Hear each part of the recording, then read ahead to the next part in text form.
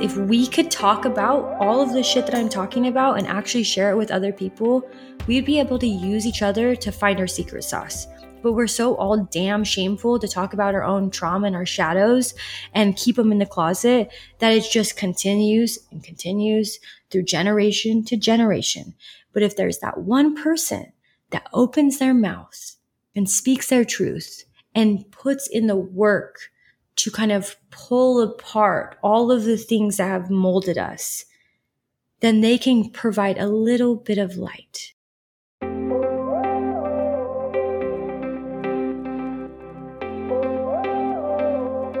Hey, it's Jamie Scrimger. When I became a stepmom, I quickly realized that while moms are encouraged to keep it real, there's a big double standard when it comes to stepmoms. So I decided to start the conversation myself. Thriving as a stepmom doesn't just come from conversations about being a stepmom, though. Here, we dive into marriage, relationships, personal growth, and more. My mission? Inspire you to live a kick-ass life while bringing you along as I create my own. This is the Kick-Ass Stepmom Podcast.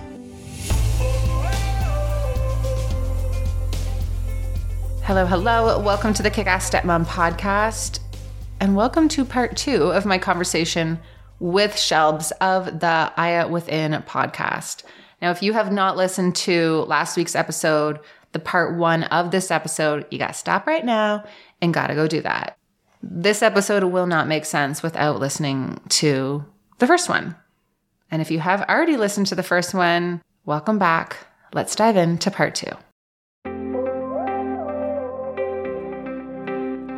When I was going through all this infidelity, not having really parents to go to, and all of my friends, while all of this is going down, all of my friends are getting married. Literally all of my friends, while my marriage is falling apart. So every single time we talk, it's like, yay for you, but also like my life is falling apart. And I don't want to be that Debbie Downer on your day telling you, oh, how's everything with you and so and so. And it's like, it's shit. Honestly, it's not getting better. And so once we separated, I think I still had the fluff of the internal fluff of like, I still have someone, you know?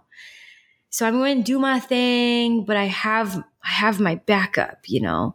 And so, like I said in my journals, I'm constantly like going back and forth of like, I love him so much. I don't want to leave him, but I love myself. I know I need to put myself first, but I love him.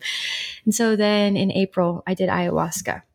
And this is where it changed everything. Is on my way to the airport, we were just talking and it was really good. I was starting to let him in again. It was really good. And we were just having a conversation of like, what will happen after ayahuasca? And I was going to host my first retreat and then I was going to go and do ayahuasca. And so he was just like, what do you think is going to happen? And I was like, I don't know, but we're really good.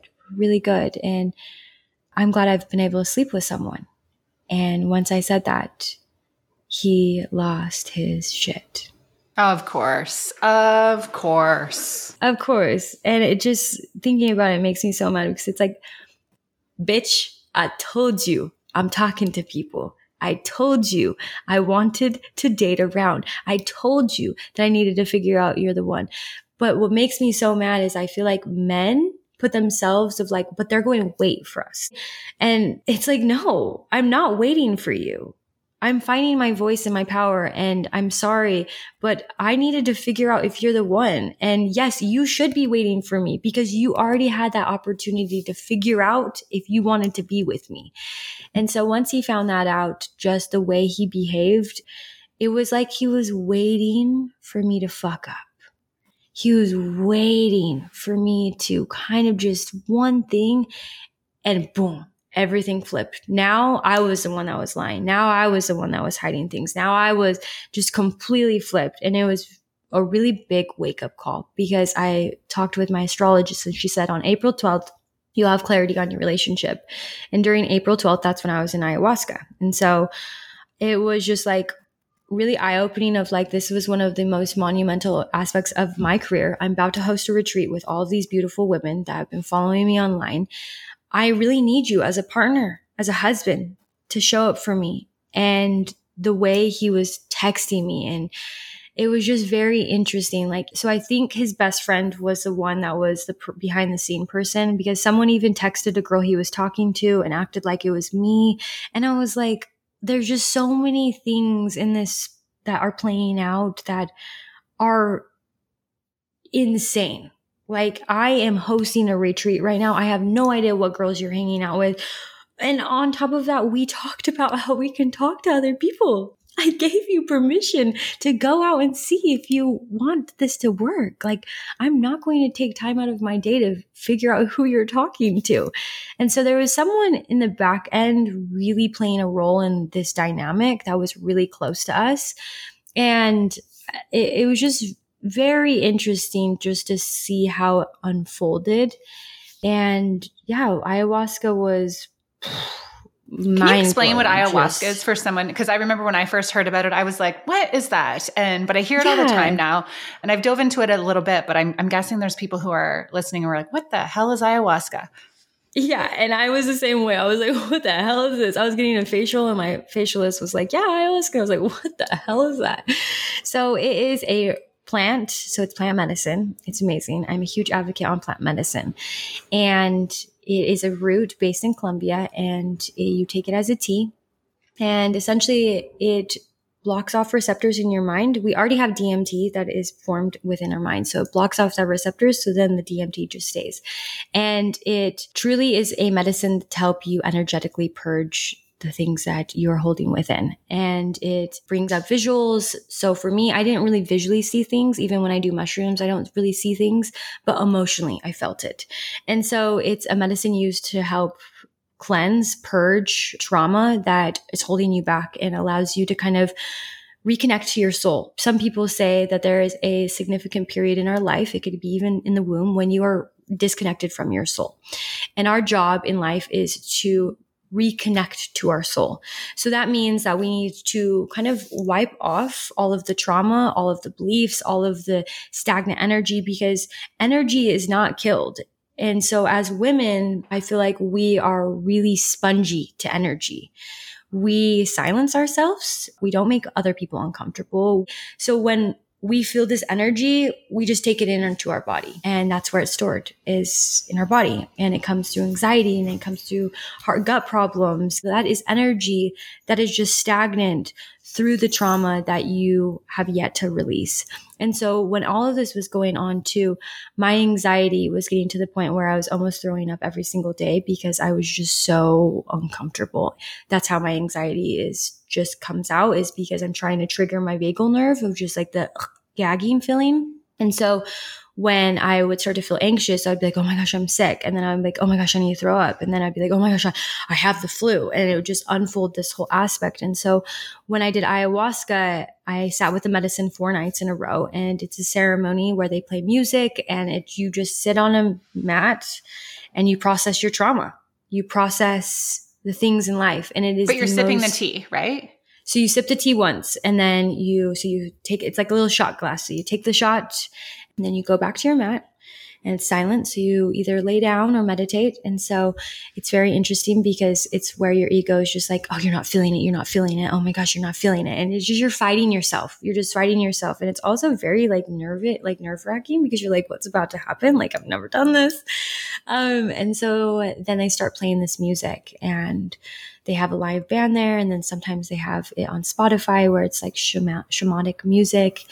And I started feeling it. And it's really this thing of like, you don't want to throw up, but you're going to throw up most likely at one point in your journey, because you're purging the energy that's within you. And so I started seeing these images of me at my grandma's house. And I started realizing the sexual trauma. So boom, this aha moment. And then you see that you're going through it, you're crying, you're doing whatever your thing is. I'm a very emotional person, so I'm mostly crying. And then I started throwing up. And it's not like this crazy throwing up. It's not like you have the flu. It's just a couple little bleh.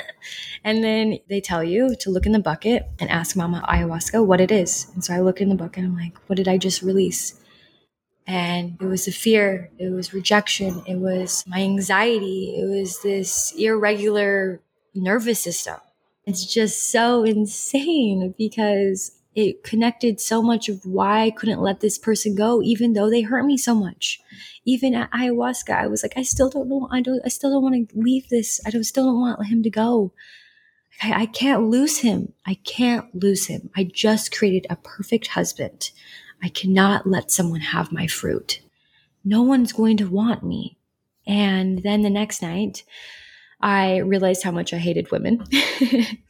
So most of the nights we had a male shaman, and this was the first night that we had a female shaman.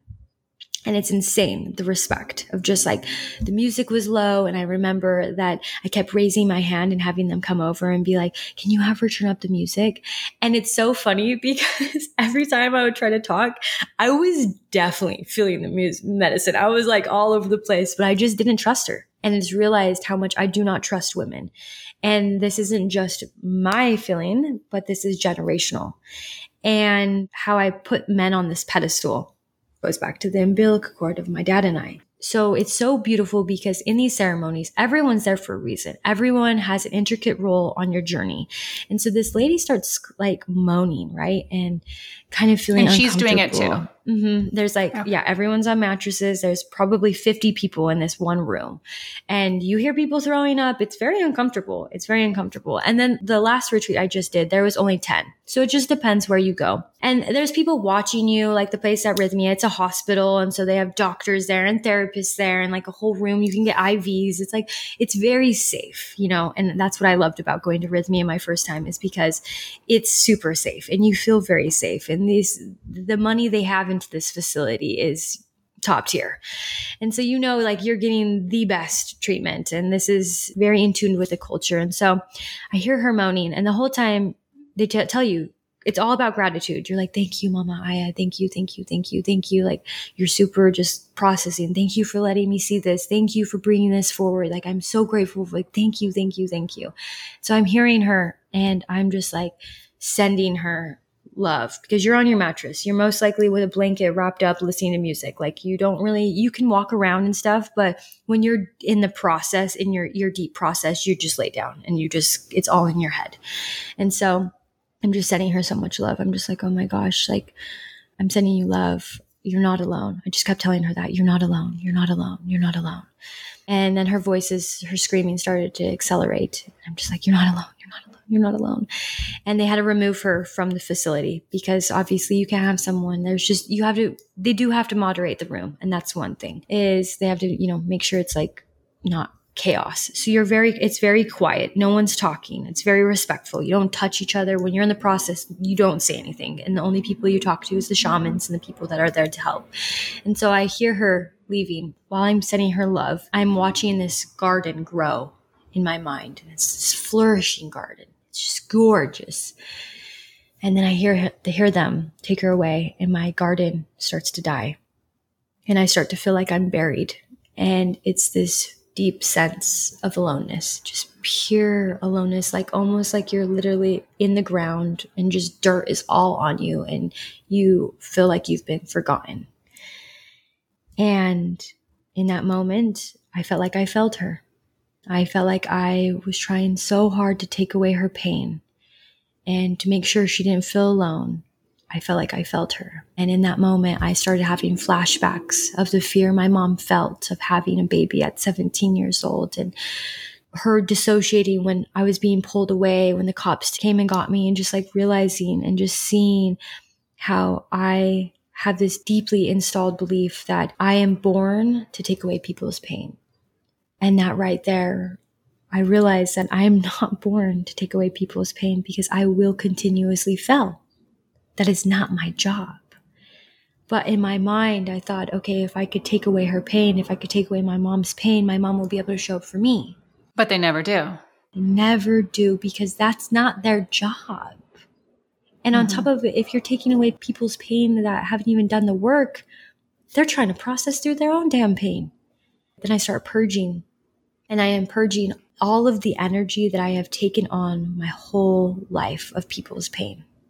Of just this sponge of soaking up my mom's pain, my dad's pain, just all these people because I am a lover. I'm naturally someone that wanted to be a therapist. So I'm that person that's like, oh, talk to me and all of that. Like, talk to me because I am hoping that you'll talk to me.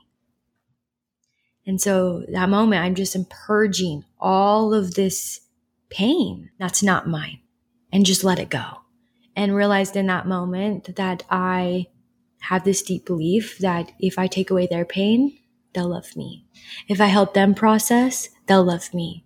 So that plays a role in my relationships. My whole relationship was really about me almost being a therapist to my ex, of just trying to take away his pain and helping him process through things. And even in my relationships still today, I am the person that's just like, sit down next to me. Like, let me take away your pain. But realizing that I can put up an energetic block around me and I can listen, but I do not need to receive. So a lot of people that feel called to ayahuasca they say they're light workers or light warriors. And it's going to be interesting. It's interesting that you've actually heard about it a couple of times, because when you start hearing about it more and more, that usually means ayahuasca, Mama I, is calling to you. I know. I'm literally like, okay, where am I going to go do this? Yeah, exactly. It's because you have to be ready to receive her messages. And it really is like a fight. It's a fight between your ego trying to protect you your whole life. It's like, no, you don't want to see this. You don't want to see this. And it's like, I need to see this. Like, I need to let it go. And so they use this example of why this kind of happens. And I loved this because at Arrhythmia, you have classes. So they have people come in and teach you. And so when your soul disconnects, they also talk about how they use this example of like, if you have a parent that drinks, right? So as a young child, you start to kind of push down your own emotions to kind of monitor the environment you're around energetically. And I definitely do that. Like, I'm very sensitive to my energetic environment, and however my environment is, I shapeshift. And that's something I'm really trying to work on, is to not shapeshift. I don't need to shapeshift to make other people comfortable, because ultimately I can make myself comfortable. I don't need to shape into anything because I am enough. And so they use this example of, so you have a dad come home and he's an alcoholic, and the kid is watching TV and he hears his dad pull up and he gets anxious. So he turns down the TV and cleans up all of his toys and just sits there and listens for his dad to come in. And his dad comes in and throws the keys on the table and opens up the fridge and grunts and pops off the bottle and drinks. And the kid knows instantly, okay, it's time to go to our room. Let's go to our room. And right there, that kid tunes out and tunes in, tunes out of its own emotions and tunes into the environment of someone else's emotions. Right there at that young age, the child realizes, okay, by me ignoring my own emotions and tuning into someone else's emotions, I can stay safe. And children need to do that because you can't control your environment. But as an adult, you do not need to do that. You do not need to tune into someone else's energetic emotions or energetic field to stay safe, because that's not your shit to take on. You need to listen to your own intuition. You need to listen to what you're feeling. You need to listen to those nudges. If you're feeling this little, I should leave, that's your body being like, hey, honey, it's time to leave. I don't need to tune into your shit to figure out if I need to leave, because I am safe enough to remove myself now as an adult from that situation. So then the next day, the dad comes in and he turns down the TV, cleans up his toys, sits patiently. And the dad opens the door and, hey, son, how you doing? Super happy. So the kid stays out. Then again, reinforced. If I tune into someone else's emotions and experiences, it keeps me safe. So realizing and trying to figure out what is mine and what is not mine, and how to navigate this. Is this my trauma? Is this my intuition? Is this my anxiety? Because I look back, did I know what was going on in my relationship? One, no. I blatantly did not know that was happening. I feel like there was no signs, but my intuition did. When I was driving to Dallas and I was like, hey, I don't know if this situation's right for us. No intuition, we're good. It's like every single time if your best friend calls and you don't answer, your best friend's going to stop calling and you're going to lose that connection. And so because of everything that's been unfolding, that is what I'm working on right now, is learning how to reconnect with my intuition, to learn about my own energy, my own light, my own superpowers, how to use this trauma and transform it into something so fucking beautiful. That's why I love talking about what I talk about, because if we could talk about all of the shit that I'm talking about and actually share it with other people, we'd be able to use each other to find our secret sauce. But we're so all damn shameful to talk about our own trauma and our shadows and keep them in the closet that it just continues and continues through generation to generation. But if there's that one person that opens their mouth and speaks their truth and puts in the work to kind of pull apart all of the things that have molded us, then they can provide a little bit of light. Like, for example, my grandma, I love my grandma. My grandma is my mom, and she's someone that's very on top of it, very just like Fox 13 News. She'll tell you all the updates. You don't do that. You don't smoke weed. Like I am someone that's very like the black sheep. I like telling her, like, yeah, grandma, I smoke weed. I love marijuana meditations or everything. I'm mushy. Like, plant medicine is such a beautiful aspect. And it's been so beautiful because she has been someone that has watched my journey and is supportive of it. It was definitely difficult of her to watch it at the beginning, for sure. But she came and visited me in Dallas recently when I came back from Portugal, and she microdosed with me. Oh my gosh. I was shocked. And that right there, knowing that I could shift my grandma's life a little bit to help her step into her power and just kind of think of things just differently, gave me so much of, this is why. If you're looking for the most comfortable loungewear, bedding, PJs, and more, you have to check out Cozy Earth. I am obsessed. One of my girlfriends was like, you talk about your PJs a lot. And she's right. I do. Because they're unreal. So unreal that Cozy Earth was on Oprah's favorite things for 5 years in a row. Now, here are my faves. The bamboo PJ set, the jogger pants, and the bamboo sheets. I also have the bamboo shorts on order for summer. I will keep you updated on those, but something tells me they are not going to disappoint. Now, first, here's the lowdown on the sheets. The sheets and duvet set are temperature regulating, ultra soft, and made from 100% premium bamboo viscose. And the covers are oversized, so they don't just show the side of your sheets. That drives me nuts. I can't stand when the duvet cover doesn't cover the entire bed. And that does not happen with Cozy Earth. Now, the bamboo PJ set and the jogger pants are equally as comfortable. And the combination of them together when you are crawling into bed at night, well, let's just say that when the day is done, I change into my Cozy Earth ASAP. Now, Cozy Earth has given listeners of the podcast a huge discount, so you can use the code CozyJamie40 for 40% off. Yeah, that's right, 40% off. Luxury PJs, loungewear, and sleep. Cozy Earth will up-level your bedtime experience. That's www.cozyearth.com and use the code CozyJamie40 for 40% off. I am traveling to Austin, Texas this week for a conference, which is super exciting. I haven't been to a conference since before COVID, and I haven't traveled alone in probably 15 years. So it's going to be amazing. Now, a huge part of my travel must-haves is Element. I have to stay hydrated. I want to feel amazing. I don't want to feel gross and puffy when I get off the plane. So I always have a few sticks of Element in my bag. Now, Element is my go-to electrolyte drink mix. It tastes great, has no BS ingredients, like no sugar, no artificial coloring, everything you need and nothing you don't. Formulated to help anyone with their electrolyte needs and is perfectly suited for folks following a keto or a low carb or a paleo diet. It also won't break your fast. So from professional athletes to everyday moms, it is for everyone.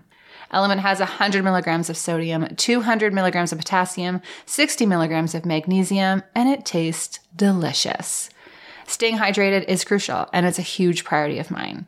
Proper hydration isn't just about drinking water. It means having adequate water and electrolytes. So while I'm in Texas, Element will be in my bag at all times. I plan on getting in some great workouts, having an amazing sleep, staying super hydrated so that I can feel amazing and soak in all of the great information that I know I'm going to learn. Now, my favorite flavors are raspberry and watermelon, but you can figure out what your favorites are. When you order anything from my link, you will get a free sample pack, so you can try all of the flavors that Element has. So head to www.drinkelement.com/kickassstepmom to get your free sample pack with purchase. That's www.drinkelement.com/kickassstepmom to get a free sample pack with purchase. I talk a lot about my morning routine, but my nighttime routine is just as important. When it's off, I notice a huge difference in the quality of my sleep and how I show up the next day. So here's the deal. I love to go to bed early. When we're done dinner, I'm usually completely off of social. I often delete it off my phone so I'm not distracted and don't have that urge. I'll do some reading with Reese, putter around, light a candle, clean up the kitchen, and just set the vibe for the end of the day.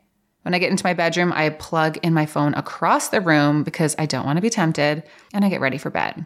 When I'm done reading my book, I crawl out of bed and turn on the Newcom Deep Sleep Journey. This is what puts me to sleep. The sounds and music is just, I love it so freaking much.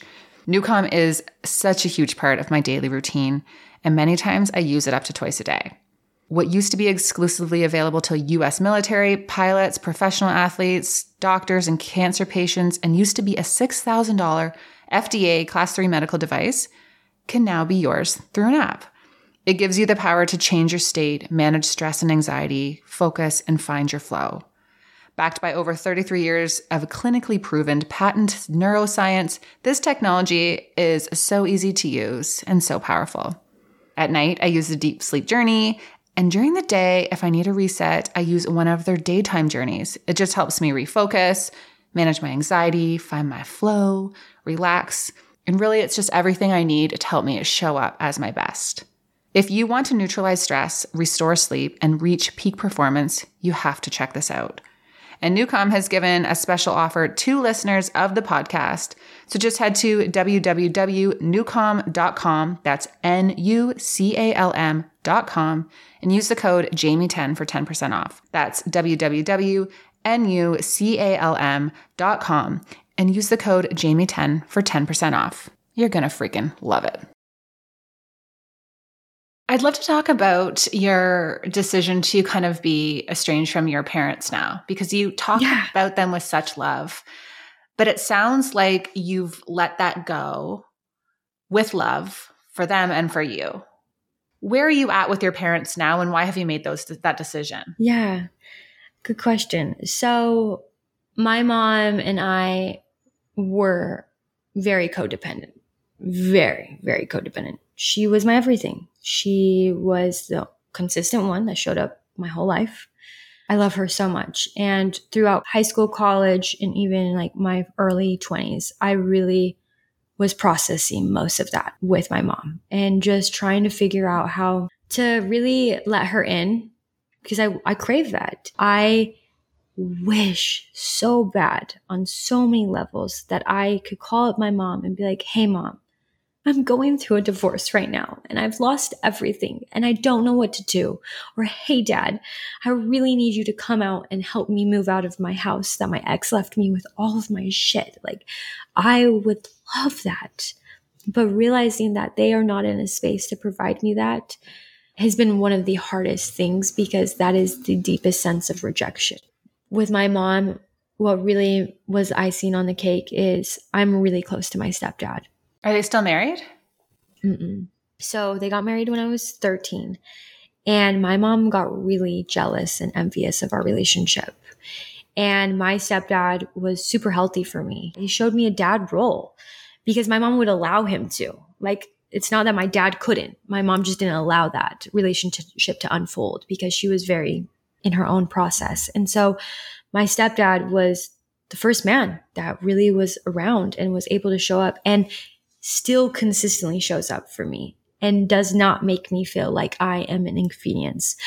I was talking to a therapist one day and I was like, I just don't know if I feel right to have kids. And she was like, how did you feel as a child? And I was like, as an inconvenience. And she's like, do you view kids as an inconvenience? So it's like, absolutely. And so I always felt like a very inconvenient to my parents. And with my stepdad, if I literally called him now and I was like, hey, I need you to drive all the way to Dallas from Utah to help me move, he'd be like, okay, I'll figure it out.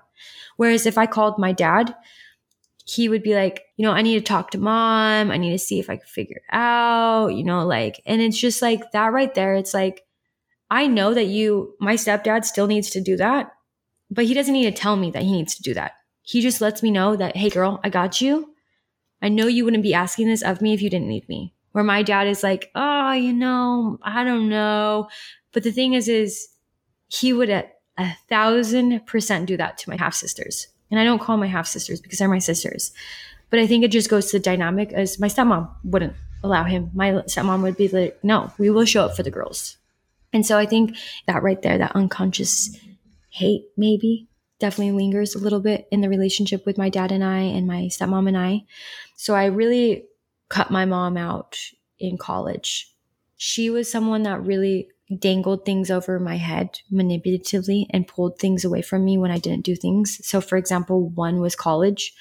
If I didn't do something she would want, she'd be like, I'm not going to help you pay for college. Like, and it was very unrealistic. It would be like in times where like I would have to plan. And so I think it was my sophomore year of college. She would help me pay for half of my college, and the other half I was able to obviously get some scholarships and things like that. So I was in Pell Grants. And so during the summer, she wouldn't help me. And I wanted to stay in Logan to be with my ex. And so I was like, I think what I'm going to do is I'm going to move in with my ex during the summer to like split rent, because no, not even split rent. He got a free scholarship. So he didn't pay for his housing. So I was like, this is perfect. And so I told my mom, I was like, hey mom, I think I'm going to do this. And she's like, well, if you're going to make big girl decisions, adult decisions, then I'm not going to help you pay for college. And I was like, okay, respectfully so. I just want you to know this sounds very familiar to me. I can relate to this type of dynamic. Yeah. So I was like, okay, interesting. So I was like, okay, cool. So what I'm going to do is I'm going to find the cheapest place in Logan, and I'm going to move my stuff in there, and I'm still going to stay with my ex, because the apartment he lived in was the apartment that I also lived in during the school year and I also worked at. And so I did what she said she wanted me to do, but I also was staying with my ex. And so one day she asked me, she's like, have you been sleeping over with so-and-so? And I was like, yeah, which is so crazy to me because at this point, I'm like a sophomore in college. So I've been sleeping with guys. Like I've been having sleepovers. I had a boyfriend that was long distance. So I don't know where in her head that she thought that I wasn't sleeping with boys, like over at their places, because my boyfriend would literally drive down and she knew about this. So once I told her that, she's like, oh, and lost her shit. And she stopped paying for college. So it was that time where she like just went crazy. Like my mom is very emotionally sporadic, like very manipulative, and just, it's really hard. And that's where that energy too of like, sometimes she's really amazing. Like you can hear it in her voice and then boom, just the complete opposite of this like, and so it was one of those moments. And my stepdad saw how my mom was. And so then I was like, okay, stop paying for it. If you're going to do that, just do it. Just stop. I'm tired of you hanging this over my gosh dang head. Stop paying for it. It's like what I was talking about before, right? When it comes to like the love and the support, it's conditional. Yes. Based on you show up how I want you to show up. You do what I want you to do as my kid, and I will love you. And I feel like that was kind of common back then too. But now it's like my big thing as a parent is I just want the kids to know that we will love them unconditionally. No matter what. It's even, my daughter Reese right now is really big into this Lexia reading program because she struggles with reading as well. And she'll finish. She's like, are you so proud of me? I'm like, I'm proud of you no matter what, but I am proud of you. Right. So making sure she knows that she's not associating my love with obedience or homework or academic achievement or, just being like really deliberate about that. But it's so interesting. I love that you say that, because now we're in a stage that I think we're seeing. We feel the consequences of our parents doing that. So it's now we are given the choice that either we're going to continue this cycle or we're going to fight against everything that we've been told and try to transform this, even though it's uncomfortable. So that was the period where I think my mom and I really didn't talk a lot. It was like sometimes we talk a ton and then I'd pull back because it's a lot. And then when I was going through school too, just really what I was diving into, it's hard not to get angry at your parents for the things you do. Like that's super valid. And there would be times that I'd be freaking pissed. Why did you do this to me? Why did you bring in another human being and treat them this way? Like what the hell? I did not choose this life. And so there would be periods where I definitely would like start learning some things in school and then be really mad, like really mad. And it got to the point where I was like, no one should be treated the way I'm treating my parents. So it's better for me to just pull myself back right now in order for me to treat my parents with respect because they are human beings. And it got to that point where I was just like, I was rude. I was a brat. And so she stopped paying for it. That was like the first of it. And after that, I really wasn't super close to my stepdad or my mom. And I guess during that period, shit got shaky for them. My ex played a really large role in letting my dad back into my life. And it's so funny because he tried to give me advice about my parents. And after time had gone on, he was like, you're not crazy. It really is this bad. Like, you really are very alienated. And I was like, oh my God, thank you. Like, someone is finally validating this experience, because I have no one telling me that, like, my parents are like alienate me. Like, my dad alienates me and my stepmom alienates me. And I just want to be loved, man. I just want to be loved. And so when I started to let my mom back in, I went and visited her. And this is when my ex asked for my hand in marriage. And she was pissed that he didn't ask her, that he asked my stepdad. And this is when she and my stepdad started getting divorced. And so I tried to show up for my mom in this period, but I was also planning my marriage. And during this period, my mom started to really be like manipulative with my stepdad and I's relationship, and bringing up infidelity and things like that. And for me, I was just like, it's too much. I don't want to hear this right now. One, because you don't know what's going on in my personal life. And two, I love my stepdad. And everyone makes mistakes. And I'm taking that stance right now with my own relationship of like, everyone makes mistakes. And so it really got to a point where I saw my mom redoing the same pattern that she did with me, with my siblings. I can't sit there and watch my mom do exactly what she did to my siblings with my stepdad and I. She was trying to make me hate my stepdad and manipulate me to hate him and just like corner me. And it got to the point that it was just like, I can't. I love this man, and you're yet again trying to push someone out of my life that I need their support. I have no one. And you're trying to push this man that has done nothing to me but love me, because you're angry. And now it's to the point where my mom uses my siblings as pawns. So she did that to me as I was a child, as pawns. And when she found out I was down in Utah, she and my stepdad would have them a little bit extended time. She kept them, so I couldn't see them. And so for me, I would love for that relationship to unfold. I just don't know if it will. And we haven't gone to therapy before. There's been multiple times where I'm like, I would just love us to go to therapy. I'd love us to go to therapy. But my grandma and my mom have the same type of relationship. So it's very generational. I definitely do wonder some days, like, if I have kids, like, will they know their grandma?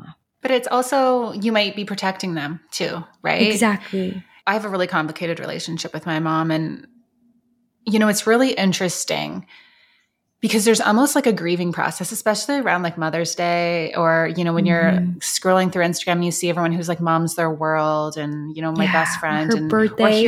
or here showing up, help. Like, it's so funny. I'll be picking Reese up from school, and there's the grandmas there like helping. I'm like, where do I get one of those?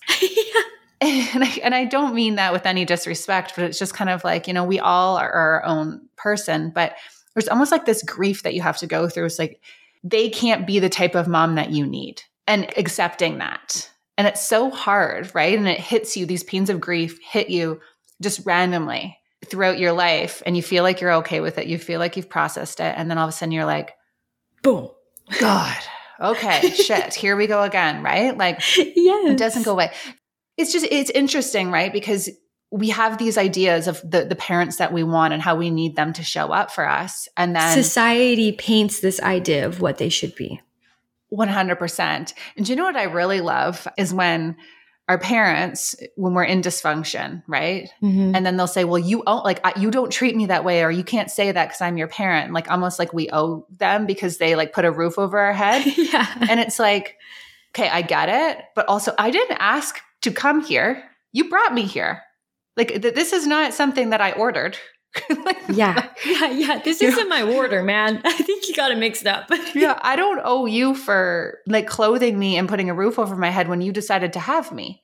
Yes. It's like feeling like that inconvenience. But yeah, I love talking about the grief process too, because that's so huge. And it is. And being able to work through that. EMDR has been amazing with working through that, and just like the bilateral stimulation and plant medicine, honestly. Like, my first time I did a mushroom trip, because I really struggle with this idea of seeing me as me. Like, then that's a huge reason actually why I shaved my head, is like, I feel like there's a lot of pressure on my beauty, and maybe if I'm beautiful enough, my parents will love me. If I'm like X, Y, and Z, and I think my mom has felt that. I think that's generational too. And I remember the first time I did a bigger mushroom trip, I pulled up photos of my parents and I was like, oh my gosh, I'm them. Like everything that I am dealing with right now is literally theirs. And that is a gift, but also a blessing. And it's just like, what do I do with this? Like, I literally was pointing out everything that I saw in my mom in my face. And I'm just like, wow, like the love, but also the hate I have for this is undescribable. Yeah. Yeah. Well, you have been through so much and you have such great perspective. And I really do think it's important for people to hear stories like yours so that you can walk through. And it's almost like you're literally like putting the puzzle pieces together and like discovering who you are and why you are the way you are. And then we can kind of get to the point where we can give ourselves the love that we deserve, right? It's like really about like pouring back into ourselves and being like, hey, and connecting the dots. It's okay. Yeah. Like, it's okay. Exactly. And so kind of with my dad and my stepmom, this is a new one. My ex really invited them into my life, and I haven't been home since everything. I even think about it, I'm like, I wonder if I'm still in family photos. Like, it's been 2 years. And because I was really angry at my dad for a while. And my mom would always say, like, I would always talk about it, something that she would do. And she's like, but what about your dad? Like, always wanted like me to hate my dad too. And so I've always been angry at my dad in a way of just like, I see how well you show up for my sisters. Why can't you do that for me, man? And with my stepmom, I've always respectfully called her my mom. She is my mom. She has done everything. She is a beautiful human being. But there's been this energetic block. And when my ex would come over and when we started really getting serious, the way that she would cater to him was absolutely beautiful. Cookies and just like, she is the most immaculate host ever. And it made me feel loved. It made me feel like, okay, you love him, so you're going to love me. And I'm scared to see how that dynamic's going to be going back there, because now I don't have someone that I can kind of, lean into when I don't feel necessarily welcomed or kind of alienated, or when they're just living their life. They're busy. Mom life, it's busy. They got people. Yeah. And so that's kind of where that is going, of just like accepting that that's what it is and everything's unfolding exactly how it needs to be. Well, Shelby, you are seriously such a light. I am so grateful that you were to share your story with us. Where can everyone find you? Yes. So everyone can find me on Instagram at @Shelbs. And then I have a podcast with Io Within. And then I am hosting a retreat this September in Tulum, providing a space for women to create their soul family and come back together and just really tap into the divine. It's all about tapping into the divine and letting it speak through you so you can tap into your intuition and step into your power. Well, beautiful. Well, I'm so glad we were able to do this. Again, you are such a light. Keep on sharing this story, because I know there's been a lot of hurt for you. And I know that you have these feelings of rejection and all the things, but you have really cultivated this community and have opened up so many important conversations for so many people. So you are making a difference. Thank you so much. That's it for this one. Thank you so much for tuning in. And if you enjoyed this episode and know someone that it would resonate with, do me a favor and send it their way. And if you haven't already, head on over to iTunes and give the show a rating and a review. I am so passionate about opening up the conversation about blended family life and debunking the stigma that comes with being a stepmom. And you sharing this podcast helps me do just that. Now, if you're craving more podcast episodes and interviews, would like to connect with me and get access to workshops like how to disengage the right way, how to improve your relationship with your stepkids, how to talk to your partner about your stepfamily stress without causing a big arse fight, and more, you have to check out my membership, the Kick-Ass Stepmom Community. Not only will this community give you access to strategies and tips to improve your stepfamily life, you can connect with me and stepmoms from over 30 countries around the world in our private chat and our live Q&As. Head to www.kickassstepmom.com to join.